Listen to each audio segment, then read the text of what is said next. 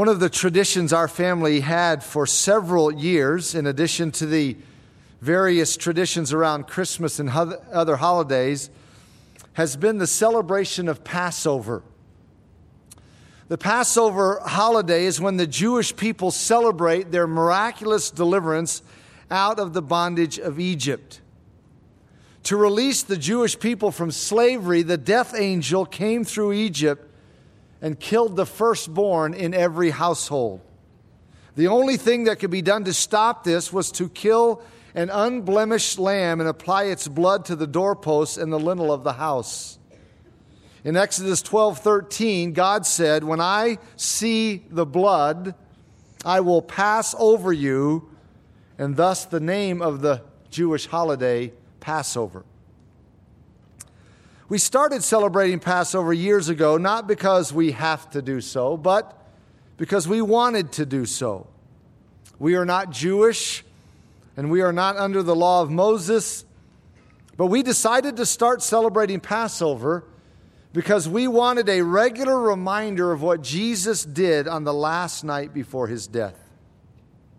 Jesus grew up celebrating Passover, and he continued that practice throughout his entire life. And I can say with absolute confidence that Jesus, as a devout Jew, never, ever missed a Passover celebration his entire life. In fact, in Luke 22:15, he said to his disciples, "I have eagerly desired to eat this Passover with you before I suffer." That was very important to Jesus. It was very significant for him. This morning, we come to Mark's description of that event in chapter 14 of his gospel. So turn with me, please, to Mark 14, if you are not already there, and please follow along as I read verses 12 through 26. Mark chapter 14. Now, on the first day of unleavened bread, when they killed the Passover lamb, his disciples said to him, "Where do you want us to go and prepare that you may eat the Passover?" And he sent out two of his disciples and said to them, "Go into the city, and a man will meet you carrying a pitcher of water. Follow him. Wherever he goes in, say to the master of the house, 'The teacher says, where is the guest room in which I may eat the Passover with my disciples?' Then he will show you a large upper room, furnished and prepared. There make ready for us." So his disciples went out and came into the city and found it just as he had said to them, and they prepared the Passover. In the evening, he came with the 12. Now as they sat and ate, Jesus said, "Assuredly I say to you, one of you who eats with me will betray me."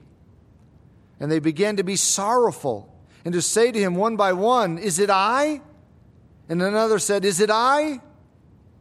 He answered and said to them, "It is one of the 12 who dips with me in the dish. The Son of Man indeed goes just as it is written of him, but woe to that man by whom the Son of Man is betrayed. It would have been better for that man if he had never been born." And as they were eating, Jesus took bread, blessed and broke it, and gave it to them and said, "Take, eat, this is my body." Then he took the cup, and when he had given thanks, he gave it to them, and they all drank from it. And he said to them, "This is my blood of the new covenant, which is shed for many. Assuredly I say to you, I will no longer drink of the fruit of the vine until that day when I drink it new in the kingdom of God." And when they had sung a hymn, they went out to the Mount of Olives. Without getting into all the various views about the chronology of our Lord's last week, I believe the evidence points to the view that this that we just read is Thursday night. This is the night before Jesus was crucified. 5 days earlier, on Saturday, Mary, the sister of Lazarus, anointed Jesus for his burial by pouring on his head and feet a flask of very costly fragrant oil. Mark tells us about that in verses 3 through 9 of this chapter.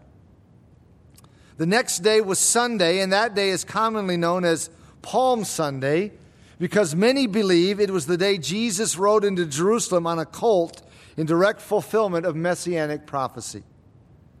Now, the reason why I say it the way I did is because the chronology of the final days before our Lord's death is not easy to nail down with exact precision. It is possible that the triumphal entry was on Monday, but I won't get into all the issues, and we'll stick with Sunday being the triumphal entry. That is the traditional view. It has some merit, but so does Monday. So the triumphal entry happens on Sunday. The next day, which would have been Monday, Jesus went into the temple and cleansed it from all of its crass commercialism, just as he had done at the beginning of his ministry, as recorded in John chapter 2. Matthew 21:14 tells us, "Then the blind and the lame came to him in the temple, and he healed them." That resulted in some young boys beginning to shout out praises to Jesus by saying, "Hosanna to the Son of David." These were probably 12-year-old boys who would have been there in Jerusalem at the temple to celebrate their bar mitzvah. Their praise of Jesus as the Messiah and the fact that he accepted that praise infuriated the Jewish leaders. The next morning, on Tuesday, Jesus headed back to the temple again, and on the way he saw a fruitless fig tree.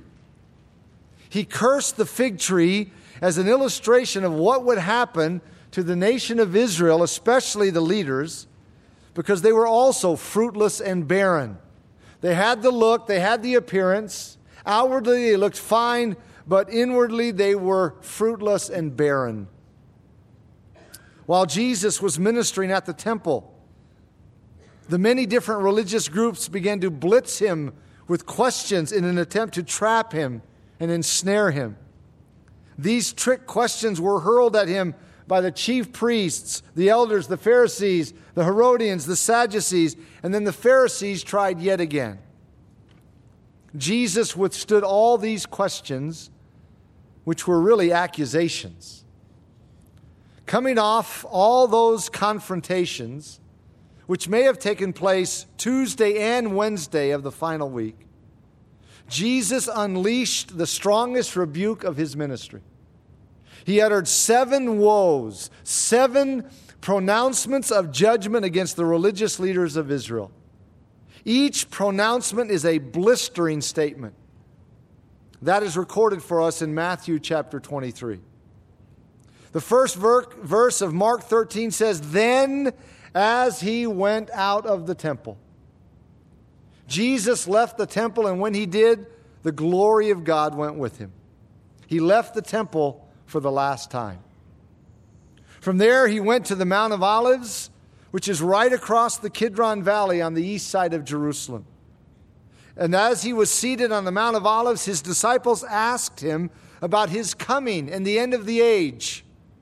That prompted his Olivet Discourse, which is recorded in chapter 13 of Mark's Gospel.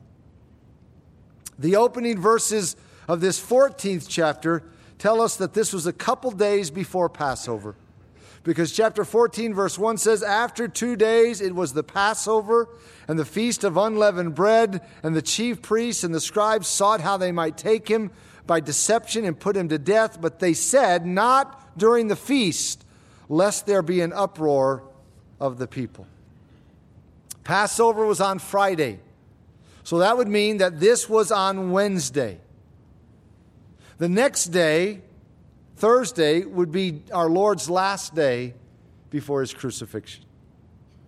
So that brings us to Thursday, and this was the night when Jesus would celebrate Passover with his disciples. This raises a perplexing question for students of the Bible when it comes to the issue of the chronological comparisons between the synoptic Gospels, Matthew, Mark, and Luke, and John's Gospel. The synoptic Gospels indicate that Jesus ate Passover on Thursday evening. But John, in 18:28 of his Gospel, indicates that the Jewish leaders were going to eat Passover on Friday evening. In John 19:14, John calls that Friday the day of preparation for the Passover. In other words, on the Friday that Jesus was crucified, the Jews were preparing to eat the Passover that evening. So that raises the question, why did Jesus and his disciples eat Passover on Thursday evening? The answer is found in the difference between the northern Jews of Galilee and the southern Jews of Judea. For reasons related to the way each group reckoned time, the Galilean Jews celebrated Passover on Thursday evening, and the Judean Jews celebrated Passover on Friday evening. So in the sovereignty of God, Jesus was able to participate in Passover on Thursday evening and then be crucified on Friday, which was the day when the Passover lambs were sacrificed in Jerusalem. God orchestrated all the events to make sure that his Son was sacrificed on the same day the Passover lambs were sacrificed. Jesus was crucified on Passover Day. That was Friday, and the story we are looking at in our text this morning is Thursday evening. Mark is building up to the climax of his gospel, which is the death and resurrection of Jesus. That will be presented in chapters 15 and 16. Here in this 14th chapter, Mark tells us about all the events that led up to those culminating events. He tells us about the plot of the Jewish leaders to kill Jesus. He tells us about the anointing by Mary for burial. He tells us about the agreement of Judas to betray Jesus. He tells about the final Passover with the disciples. He tells about Jesus praying in the Garden of Gethsemane. He tells about his arrest in the garden. And then he tells about the initial trial of Jesus. All of these events lead up to the pinnacle of Mark's gospel, which is the death and resurrection of Jesus in chapters 15 and 16. So as we work our way through this 14th chapter, Mark is leading us on a journey to the crucifixion and resurrection of our Lord. One of the events that led to that culmination is the one here in verses 12 through 26, which record our Lord's final Passover. Notice how Mark describes it beginning in verse 12. He says, "Now on the first day of unleavened bread, when they killed the Passover lamb, his disciples said to him, 'Where do you want us to go and prepare that you may eat the Passover?'" You see, for them, it was just an assumption. They knew they were going to eat it. It's just, where are we going to do this, Lord? We're not at home. We're not up in Galilee where all the disciples were from. We're in Jerusalem. So where are we going to do this? And remember, this is Thursday. Since Jesus and his disciples were Galilean Jews, they would celebrate Passover on Thursday evening. That means that they had to prepare everything during the day on Thursday. So the disciples, and according to Luke 22:8, this was specifically Peter and John, they asked Jesus where he was planning for them to eat Passover. We find out as the story unfolds that Jesus had already arranged everything in advance. In verse 13, he sent out two of his disciples and said to them, "Go into the city, and a man will meet you carrying a pitcher of water. Follow him." We are told by Mark and by Luke that Jesus informed Peter and John that they would be able to recognize this man they were to meet because he would be carrying a pitcher of water. That was a task normally reserved for women, which means that this man would stand out in a crowd. All of these details point to the conclusion that Jesus had made prior arrangements, and these details also demonstrate the fact that Jesus was in sovereign control of all the events leading to his death. I mean, think about how amazing this detail is. What are the odds, if it were merely chance, of Peter and John entering the city of Jerusalem and bumping into a man carrying a pitcher of water? That wasn't chance. It was Jesus sovereignly orchestrating events to accomplish his purposes. So verse 14 tells us that Jesus continued his instructions by saying, wherever he goes in, say to the master of the house, the teacher says, where is the guest room in which I may eat the Passover with my disciples? Then he will show you a large upper room furnished and prepared. There make ready for us.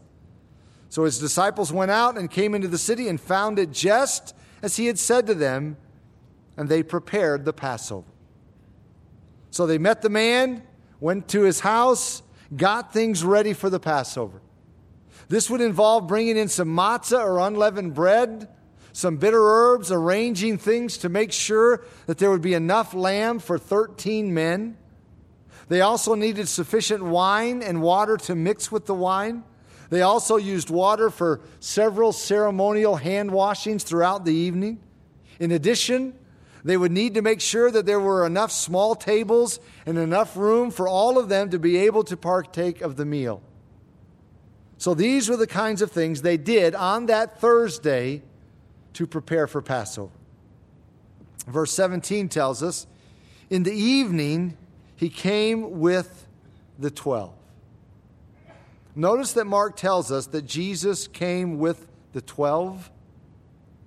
The reason why I call attention to this point is because I've seen a couple movies on the life of Jesus in which the movies show Mary Magdalene in the upper room on this final night. Whatever the motives are for putting her in the story here, the gospel writers tell us that Jesus was with the 12 disciples on this occasion. As I've stated many times in the past, Jesus did not sit with his disciples in large chairs behind a long oak table so someone could paint their portrait. That's not the way they celebrated Passover. Instead, they would recline on the floor beside short tables that were about 12 to 18 inches tall. They would recline on one arm or one elbow, and then they would use the other arm to take their food and feed themselves.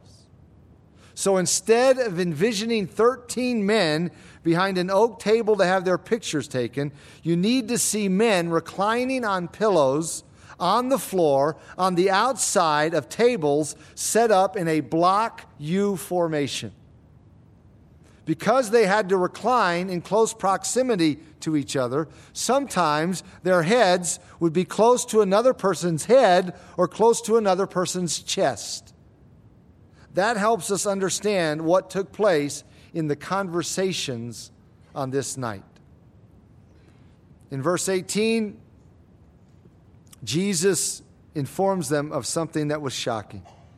Mark says, as they sat and ate, Jesus said, assuredly, I say to you, one of you who eats with me will betray me. Because we know the story, we can easily read that verse in a ho-hum sort of manner. We know this was Judas, and we know he wasn't a real Christian, and we know that God used this to carry out his eternal plan for the crucifixion of his son, and we know that Jesus would rise from the dead, but the disciples didn't know any of that at this point. None of it. They knew that Jesus was the Messiah, and they were convinced that he was about to come forward in glory to establish the promised kingdom. They also knew that he had enemies who wanted to kill him. But they were also convinced that everyone in their group was a committed follower of Jesus. They believed that everyone in their group loved Jesus and would be true to him and faithful to him and would stand up for him to the very end. Therefore, this announcement hit like a nuclear bomb. The disciples could not comprehend that one of them would actually have the audacity and the audaciousness and the hard-heartedness and the callousness to turn Jesus over to his enemies. Yet that is exactly what Jesus announced was going to happen. Verse 19 says, they began to be sorrowful and to say to him one by one, is it I? And another said, is it I? You see, they had no reason to suspect Judas. They had more reason to doubt themselves than they had to believe that this was Judas. Now, it is commendable that when Jesus made this announcement, each man began to wonder if he would be the one to carry out such a dastardly deed. In addition to sorrow, this announcement also seems to have struck them with an element of fear about their own capacity to give in to such a despicable choice. Maybe they wondered if they would be arrested or captured and maybe forced by torture to turn on Jesus. Maybe they wondered if they would break under the pressure. They were exceedingly distressed by this announcement, but none of them thought it was Judas. Verse 20, he answered and said to them, "It is one of the 12 who dips with me in the dish." It's almost as if Jesus had to repeat this because they just couldn't comprehend it. He states again, "It is one of the 12 who dips with me in the dish." We are told in John's Gospel that Jesus specifically spoke those words to John in response to a question that Peter motioned for John to ask of Jesus. Now picture the scene in your mind. You've got a sort of a block U-shaped setup of tables, disciples eating around all of them. The food is in the middle there. Peter is on one side over here. Jesus is on the other side, and John is seated next to him. And surprisingly, on the other side of Jesus is Judas. So Jesus is there. John's on one side of him. Judas is on the other. Peter's across the room. John wanted to be very close to Jesus, so he reclined in such a way that his head was right near the chest of Jesus. Peter was across the room from Jesus and John. So Peter motioned for John to whisper to Jesus to find out about whom Jesus was talking, and then Jesus responded with these words that we just read. I take it that none of the other disciples heard Jesus make this comment. The reason why I say that is because according to John's Gospel, when Jesus dismissed Judas to carry out the betrayal, none of the disciples even knew why Jesus dismissed him. They didn't know why Jesus let him go or told him to go. In fact, they assumed that Jesus had dismissed Judas to go give something to the poor at Passover, since Judas was the treasurer of the group. So it's highly doubtful that the others heard Jesus make this statement here in verse 20, or they heard it, but it just didn't register with them. But it is likely that they heard Jesus say what he said in this next verse. Verse 21, "The Son of Man indeed goes just as it is written of him, but woe to that man by whom the Son of Man is betrayed. It would have been good for that man if he had never been born." It is stunning how Jesus did not hesitate to affirm the sovereignty of God and the volitional responsibility of man in the exact same statement. That's what he does here. It was prophesied that Jesus would be betrayed, and Judas was the one who fulfilled those prophecies. However, God didn't force Judas. God didn't make Judas do it. Judas had a choice. That's a divine tension that our minds cannot totally comprehend. But even though we can't comprehend how this fits, Jesus did not hesitate to affirm the sovereignty of God and the volitional responsibility of man in the exact same statement. God prophesied that his son would be betrayed. That's sovereignty. Judas chose to betray Jesus. That's human volition or choice. Therefore, since there is no contradiction, even though there is in our minds, Jesus could say it would have been good for that man if he had not been born. Because Judas chose of his own volition to reject Jesus and betray Jesus, it would have been better if he had not been born. When you hear Jesus make a statement like that, it ought to make you shudder.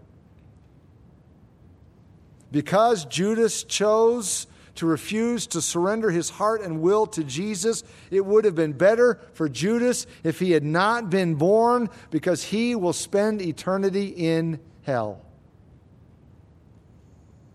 And the same thing is true of everyone who makes that same choice to reject Jesus and refuses to surrender to him. If you die in that condition, it would have been better for you if you had not been born. But you can't blame that on God. You have a choice. No one is forcing you to reject Jesus. No one is making you reject Jesus. That's a choice for which you and you alone are responsible. That's what Jesus said about Judas on this occasion. But it's possible that Judas wondered if Jesus knew he was the one.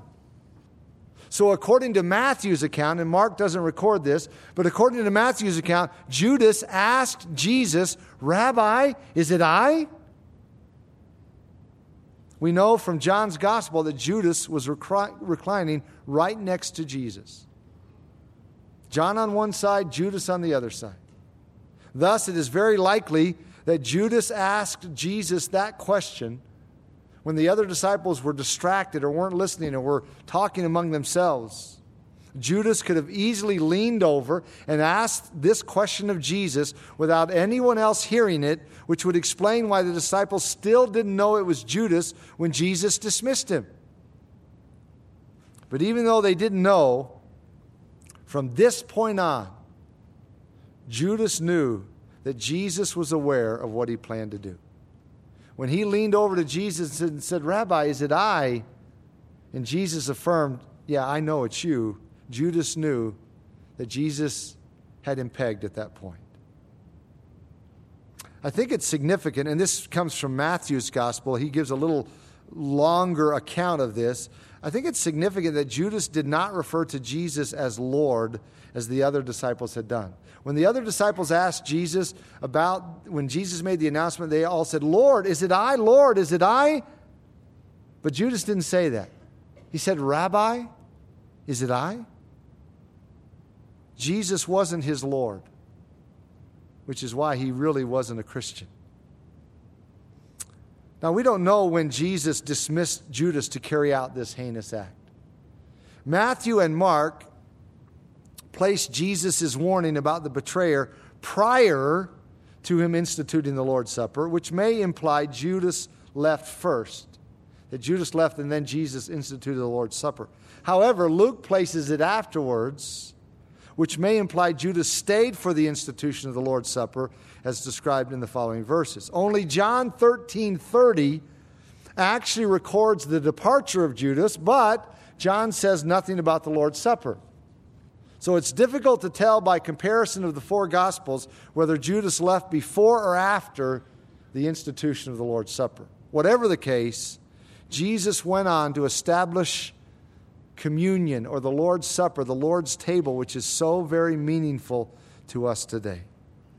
In verse 22, "And as they were eating, Jesus took bread, blessed and broke it, and gave it to them and said, 'Take, eat, this is my body.'" It's obvious that Jesus is using symbolic language when he says, "This is my body," because his actual body was right there with the disciples, and it had not been broken yet. So when he says, "This is my body which is broken," he's not talking about his actual body. It wasn't broken yet. He's using symbolism by breaking the bread. It's important to make this point because some groups, as you know, teach that the bread of the Lord's Supper is not symbolic.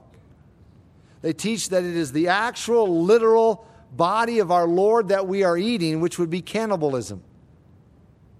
No, Jesus is using metaphorical language when he speaks these words. The bread that he broke symbolizes his body, which the very next day was broken for your sin and mine. And indeed, it was broken. The prophet Isaiah predicted that his body would be so broken that he would barely even look like a man hanging on the cross. The Gospels tell us of the punches and the slaps he took before he was even crucified, and he was also scourged. Scourging was so damaging to the human body that sometimes it would kill the person being scourged. It was so severe that Roman custom was that a man could either be scourged or crucified, but not both. Jesus went through both.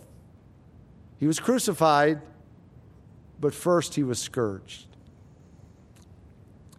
A scourge was a leather whip that had pieces of bone or metal embedded in the strips of leather. It was said that 40 lashes could sometimes cut a man in half. That's what was done to the body of our Lord. He was scourged, then crucified. Crucifixion was so severe that no Roman citizen could be subjected to its cruelty. Tacitus said it was a despicable death. The Roman statesman and philosopher Cicero said, quote, "It was the most cruel and shameful of all punishments, the most cruel and horrifying death, incapable of description by any word, for there is none fit to describe it," end quote. We know from history that crucifixion had actually originated with the Persians. But the Romans had adopted it and had perfected it as their primary form of capital punishment. The torture of crucifixion was so severe that our English word excruciating comes from the Latin word which means out of the cross. The physical abuse Jesus suffered to his body is beyond comprehension.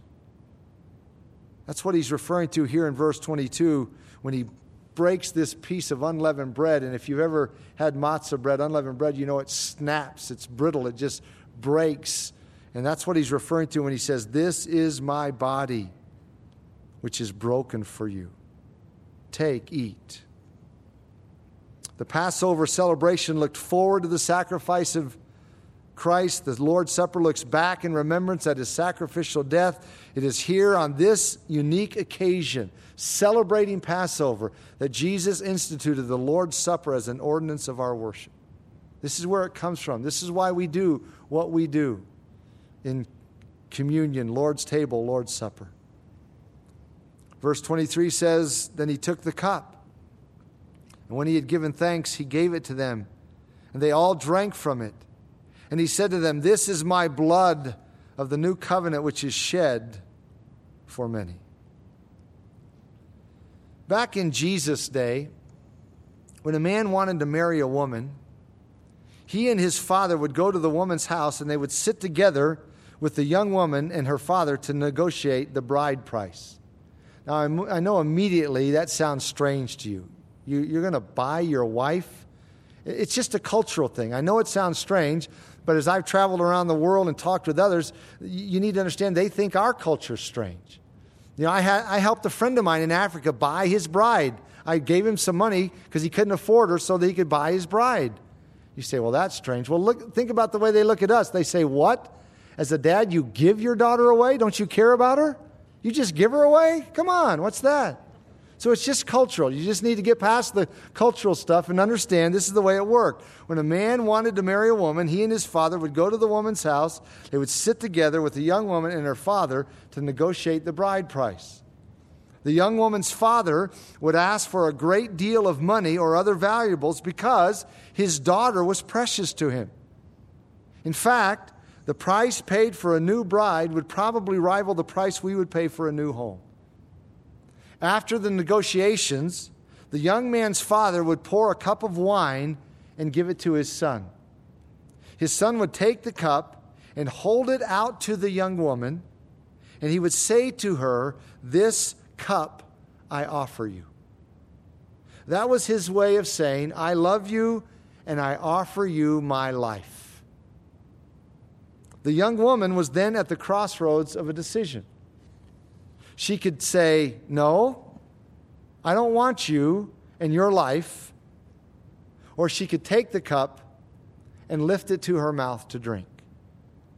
By drinking from the cup, she was saying, "I accept your life and I give you my life." Now, beloved, think about that in relation to what we see going on here in this story. Jesus is eating Passover with his disciples. The Passover celebration involves drinking 4 different cups of wine at various points throughout the celebration.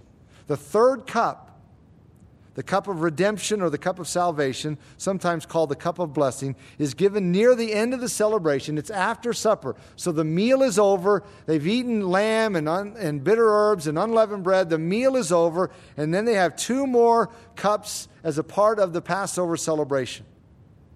This is the third cup. There are 4 total. The cup is lifted, and the host of the Passover says a brief prayer. Blessed are you, O Lord, King of the universe, creator of the fruit of the vine. And then he gives it to the people to drink. But when Jesus came to this point in the Passover celebration, he took the cup of salvation, the cup of blessing, and instead of saying, Blessed are you, O Lord, King of the universe, creator of the fruit of the vine, instead of saying that, which is what the disciples would have expected him to say, they knew the Passover ceremony, they knew the liturgy, they knew how it went, but instead of saying that, Jesus took the cup and said, This is my blood of the covenant. Again, the language is symbolic. But the interesting thing about this incident is that when Jesus lifted up this cup, he didn't say the normal blessing. He broke from the norm. He broke from the liturgy. Instead, he says, in essence, I love you. Will you be my spiritual bride? Will you take my life? And beloved, there's a sense in which that takes place every time you and I celebrate the Lord's table. Jesus is saying, as we remember his broken body and his shed blood, Jesus, by that ceremony, is saying, I love you. Will you be my spiritual bride? Will you take my life? And as we partake, in essence, we're saying, yes, I take your life and I give you mine. That's the symbolism. That's the meaning. That's the significance. And Jesus instituted that right here on the night before his death. And then in verse 25, then he took the cup, and when he had given thanks, he gave it to them. Now this would be the 4th cup. He took it, this is the way they would conclude Passover, and he had given thanks, he gave it to them, and they all drank from it. They drank from it. But in a minute he will say, for the 4th cup, he won't partake of it. The 3rd one he did. 4th one, he didn't.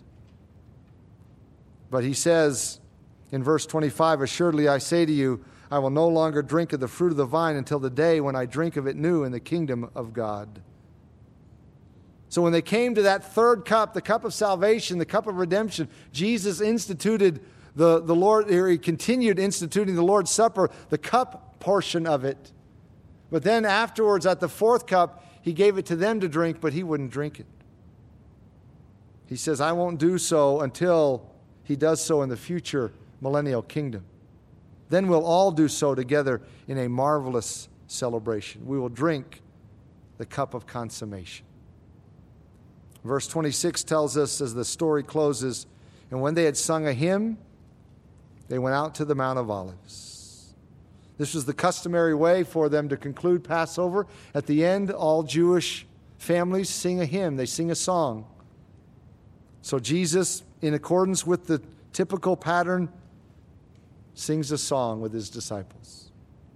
His final Passover with his men has concluded. When it says they sang a hymn or a song, depending on your translation, it was probably Psalm 118. We don't know that for sure, but very likely Psalm 118. And they went to the Garden of Gethsemane. Events are rapidly moving toward the cross, where Jesus would die to purchase our salvation, where Jesus would die as the perfect Passover lamb. Have you received that salvation? Please hear this. Just because Jesus died to purchase it doesn't mean it's automatically yours. Please hear that. Just because Jesus died to purchase it doesn't mean it's automatically yours. You have to receive it. You have to take it. Let's bow as we close this morning.